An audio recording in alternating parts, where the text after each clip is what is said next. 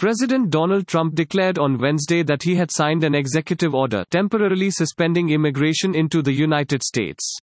But specialists say the order will merely delay the issuance of green cards for a minority of immigrants. Donald Trump said his move, declared in a Monday tweet, was important to help the United States get back to work in an economy destroyed by the coronavirus. This will guarantee that unemployed Americans of all backgrounds will be first in line for jobs as our economy reopens, he said. Thanks for listening to the latest News Suno. Be sure to visit latestnewssuno.com to discover our fantastic content. Subscribe to our podcast on Spotify, iTunes or Google Podcast. अब news सुनो बस 60 second में।